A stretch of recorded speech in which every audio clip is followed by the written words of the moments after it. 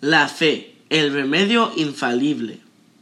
Marcos 10:52. Jesús le dijo: puedes irte, por tu fe has sido sanado. En aquel mismo instante, el ciego recobró la vista y siguió a Jesús por el camino. Hola, somos Gisela Aguilar Y Paul Essi.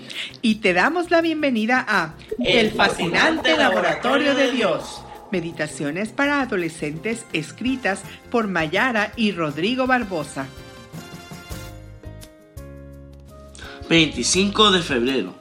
Diversos estudios señalan los beneficios de la fe para mejorar la salud de los pacientes con enfermedades crónicas.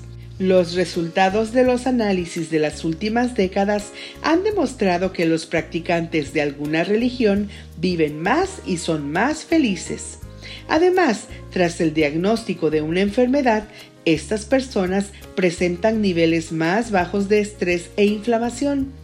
Un estudio publicado en 2004, Liderado por la investigadora Susan Lutgendorf de la Universidad de Iowa, utilizó datos de casi 600 ancianos y demostró que, entre los que asistían regularmente a servicios religiosos, el riesgo relativo de muerte se reducía en un 78%. Cifras similares se presentan en otros estudios de reputados hospitales donde algunos médicos ya prescriben o recomiendan una mayor asistencia a los cultos y el ejercicio de la fe como recurso en el tratamiento de enfermedades graves. En un contexto en el que la fe y la práctica de la religión garantizan más salud y una mayor esperanza de vida, parece acertado afirmar que creer en Dios nos hace más capaces para vivir en un mundo cada vez más desafiante. Pero, ¿será que hemos estado viviendo la fe que profesamos? ¿O ante la primera dificultad ya asumimos que Dios nos ha abandonado y no hace nada por nosotros? Si este es nuestro comportamiento, ¿qué diferencia hay entre nosotros y los ateos?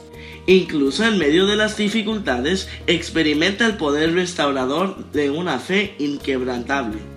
Que tu fe sea una evidencia del poder y del amor de Dios para los que no creen.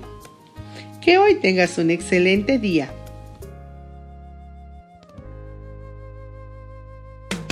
Te invitamos a que nos acompañes mañana a otra hermosa meditación para adolescentes en el fascinante laboratorio de Dios.